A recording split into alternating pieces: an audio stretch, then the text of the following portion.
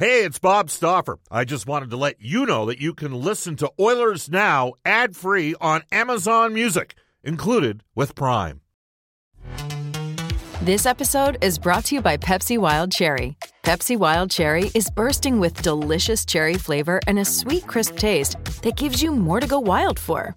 Getting wild may look different these days, but whether it's opting for a solo Friday binge watch or a big night out, everyone can indulge in their wild side with Pepsi Wild Cherry. Also available in Zero Sugar. So grab a Pepsi Wild Cherry and get wild.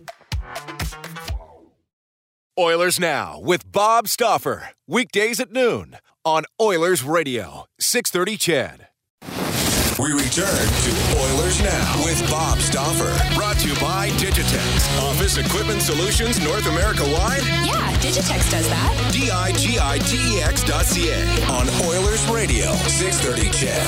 It's 12:35 in Edmonton. Quickly into the Ashley 5 Floors text line before we hook up with Louis DeBrusk. We were talking about masks and medical challenges and the fact that we may get to a point here where it could be close to mandatory. Cam has texted and said, Bob, as a person with cerebral palsy, I cannot wear a mask.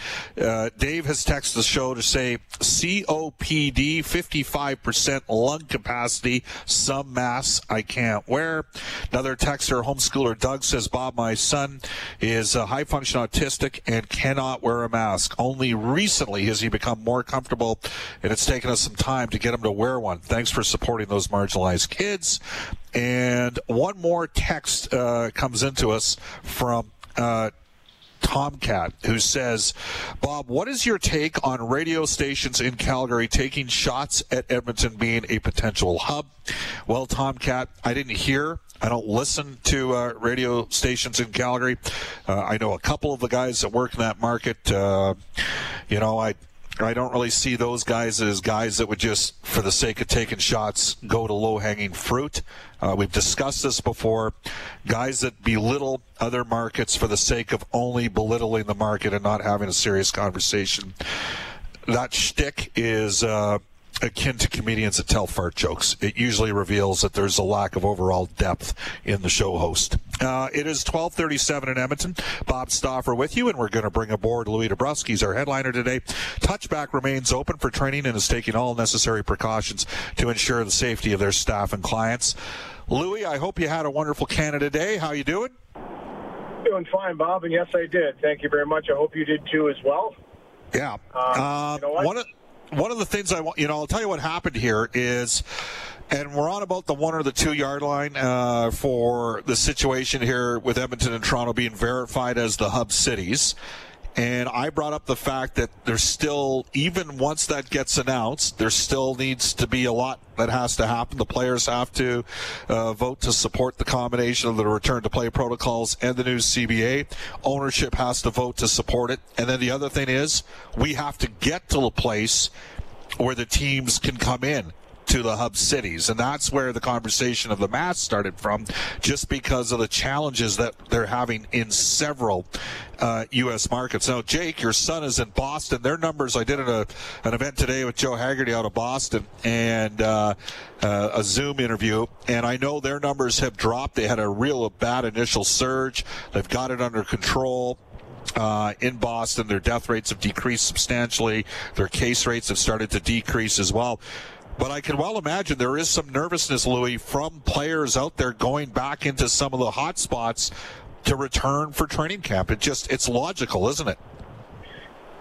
Super logical. I mean, look at Jake, for instance, and that's the only one that I can speak of personally knowing, is that he's going from one of the safer places on the planet, supposedly, or in North America, for that matter, to one of the places that did have one of the highest spikes early on. But I can tell you this, he's been there for 10 days. He hasn't stepped foot in the facility. He hasn't stepped foot on the ice. He's been tested 4 times. He's waiting for that result to come back negative for the 4th time, and he's hoping that he can get on the ice for Friday, which is tomorrow, for his first workout and skate. So it's not a smooth program there as well. But I will say, and I know I've read some news articles and things about people that are very concerned about people coming into respective cities.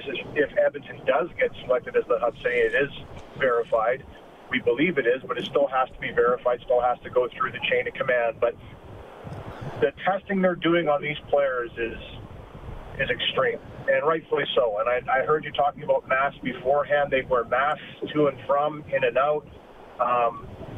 They're really buckling down on this. They're making sure they're providing a lot of rules, which they should be. And let's put it this way: it's not fun. It's not great. You're pretty much in a situation where this has to happen, and he was under the impression that he was going to be able to go in there and get into the facility and train a little quicker, get on the ice a little quicker. But it's been 10 days, and he still hasn't touched the ice, which I'm sure he's not too happy about. But that's the type of seriousness they're taking this with, is they don't want to have an outbreak. They want to make sure the guys are doing the right things, and they're testing them every second day. So I don't think that puts people at ease anymore, just saying that they're going to take this very seriously and they're going to do everything in their power to make sure that the guys, wherever they do go, by the time they get there, they'll have a very good beat on where the guys are, and they'll test them quite a few times before they move to any hub city. Well, the numbers in some other sports, yesterday in Dallas FC, the soccer team, 6 separate players from their team tested positive. And again, we've seen throughout North America the death rates decrease as obviously we get more information and science gets deployed, and doctors get a better handle as to how to challenge, which doesn't, for those of you out there that have maybe lost, there's 15 deaths in Edmonton over the course of the last 15 plus weeks, just 3 in the last 2 months. Doesn't make it anybody easier for anybody that's suffered a loss due to COVID-19. But there seems to be a little bit better handle on it. But the fact of the matter is, Louis, testing rates have increased in most jurisdictions. And when that occurs, you're going to have more positive tests. This is just natural and inherent with what the CDC out of the United States said was going to happen. More testing, you're going to find more cases. It's just the severity of the test. It's got to be an extremely tricky thing for the National Hockey League, and for that matter the NHLPA, Louis, to deal with. It's a very tricky thing, and it's something that I think is on their mind every day, and it's something that's the most crucial thing, in my opinion. We've talked about this at length building up to this when we were trying to figure out what the hub cities were going to be, and we said all along that if they were actually talking about safety, then Edmonton should be the number one pick with the hubs that were remaining. There was no question. It was just a real easy thing to decide.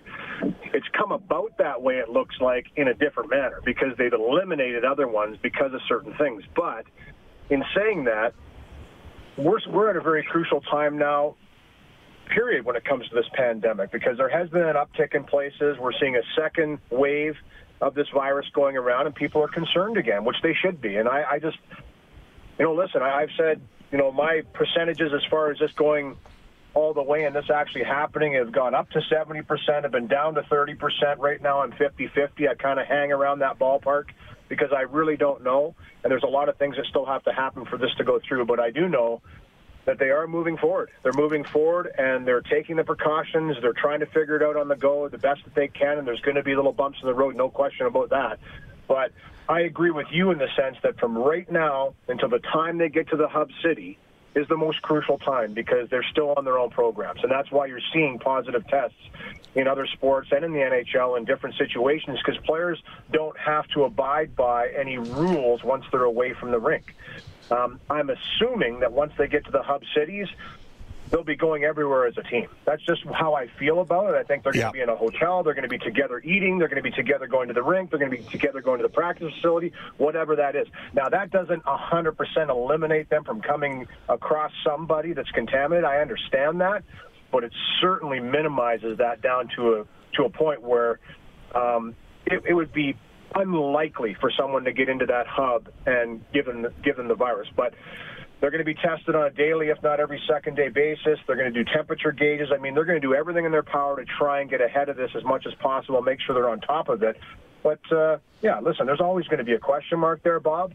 But we'll see. I mean, it looks like they are pushing real hard forward to make this happen. And, again, we'll just see what happens. But we're all sitting here waiting for this to unfold, and I don't think anybody really knows how it's going to go. I mean, that's the big thing. Nobody has a clue how this is going to go down. And this is a first. It's a first for everybody involved. We're going to have Joe Haggerty on the show on Monday from Boston. He wrote a piece a couple days ago on the 30th crediting Gary Bettman for taking the most tactful approach of any of the commissioners in any sport by waiting as long as they have to make the decision as to where to play moving forward. Louis, do you agree with that sentiment? I mean, this is not. I mean, we still don't have a final conclusion on this thing yet. Well, I mean, it looks really brilliant now, doesn't it? I mean, you look at it now and you see what's happened the last couple of weeks, last month. I don't mind that they've been patient. I know that we're all waiting and wondering what's going to happen, but it's due process. You just have to let this thing take the steps that are necessary at the right time. So I can't say whether or not he was right or wrong, but I mean, I'm leaning towards, I think he was smart, probably not making a decision. I think they've been looking at hub cities under a microscope. They certainly have. There's been some great proposals. We heard Vegas, but then, listen, Vegas has gone through some problems of their own as well. There's been an uptick there, and there's been some situations there that have arisen that have made them pull back on that. Again, I don't know 100% where the hubs are going to be. I've heard people report that it's going to be Edmonton and Toronto. I'm not going to say it's Edmonton and Toronto until I actually hear the NHL officially say it's Edmonton and Toronto, because we've been down this road before. Yes. We've heard these reports. I mean, every single trade deadline day, every single free agency day, it's like, there's a whole bunch of reporting that goes on, but not all of it's true. So I'm going to sit and wait until I get an official verification that it's Edmonton to Toronto, and listen, it very well may be, and it should be. Hey, it's Kaylee Cuoco for Priceline. Ready to go to your happy place for a happy price? Well, why didn't you say so? Just download the Priceline app right now and save up to 60% on hotels. So whether it's Cousin Kevin's Kazoo Concert in Kansas City, go Kevin, or Becky's Bachelorette Bash in Bermuda, you never have to miss a trip ever again. So download the Priceline app today. Your savings are waiting. Go to your happy place for a happy price. Go to your happy price, Priceline. In my opinion, if Edmonton's one of the hub cities, I've said all along that it should be, just strictly based off the first criteria, which is safety. And Louis, how challenging is it for players to change? I mean, you played in the league a long time. You've worked in the league a long time as a broadcaster. Put yourself in the shoes of Jake and changing your lifestyle and avoiding sort of contact with the potential virus. Limiting your options in terms of, you got to kind of stay in your condo or stay in your house and have food ordered in, instead of, maybe there's 3 or 4 restaurants that you used to go to all the time, and maybe at a time they weren't open, and now maybe they are open, and maybe there was an outbreak there. I mean, this is a different type of challenge that's ever been experienced before for athletes, isn't it? Big time for anybody. It's a different experience for you and I when we step outside. Anybody in any walk of life that steps outside right now and goes to do their work, that are still working, which a lot of people are. There's a lot of people that are out and about. The roads are full. You go to any store, any supermarket. I mean, Edmonton is buzzing right now. In my opinion, I don't know if I've ever seen it this busy on the roads in my life in Edmonton. Even in the middle of the summertime when everybody's on vacation and having a good time, it's very, very busy right now in this city. And I think that everybody here will agree that when you go out, you're still on high alert.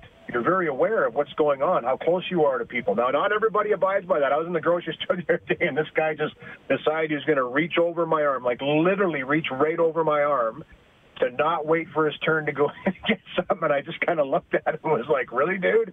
Like, have we not figured this out in a few months that maybe you can just wait for a second and then get your stuff afterwards? But listen, it's an ongoing thing, Bob. I mean, from the hockey player's perspective, though, I can tell you this right now: there is uncertainty, no question. And if anybody thinks differently, if everybody thinks, oh, they're happy, they're back, they get to go to work and all this, and I've heard people say, let the millionaires go to work and nobody cares and all that. Well, listen, I can tell you this right now: these guys are young men that are put in a situation that they're not all really extremely happy to be in. I can tell you that right now. They're not happy to be in this situation. Anybody that thinks that is just crazy. They understand the business side of this game. They understand that this is trying to make up amends, trying to get this season finished so they can look forward to the next year. And all of this goes into trying to minimize damage. Let's put this point blank. This is about minimizing financial damage if they can. And that sucks sometimes. For me, it sucks because it takes out what it means to be an NHL hockey player. It takes out the fans, number one and foremost. That's what you play the game for. If anybody says anything different, they're crazy. It's the limelight. It's being in that, under that microscope. It's being in the fans' eyes and doing great things and failing and succeeding. This is what it's all about, being a professional athlete. That is the draw. The money is a byproduct of that because it's entertainment. I understand that, but these players don't go into the game of hockey thinking they're going to make millions. They go into the game of hockey and they commit to it for years because they love the game and they want to play at the highest level. Simple as that. Taking the fans out of the equation is going to be, it's just going to be really bizarre. I'm sorry, it is. But the players, till this point, have said the right things and said, listen, they understand the business side of it. This is what they're going to do. They still want to award the Stanley Cup.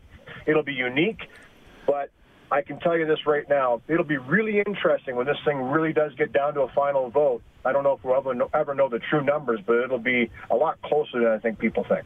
Well, that's what Brian Lawton tweeted out today, who's, as you know, Louis joins us every Wednesday on Oilers Now. Yeah, I'm telling you, like, it's if you think that everyone's just got a big smile on their face and they get to go from a place where they feel secure to a place maybe they don't feel secure and sit in a hotel room or sit in an apartment or their house if they have one there for 2 to 3 weeks to wait to go to another hub city where they don't necessarily live, and they get to sit in a hotel again for potentially 2 months and go to and from a rink, to and from a practice facility, to and from meals.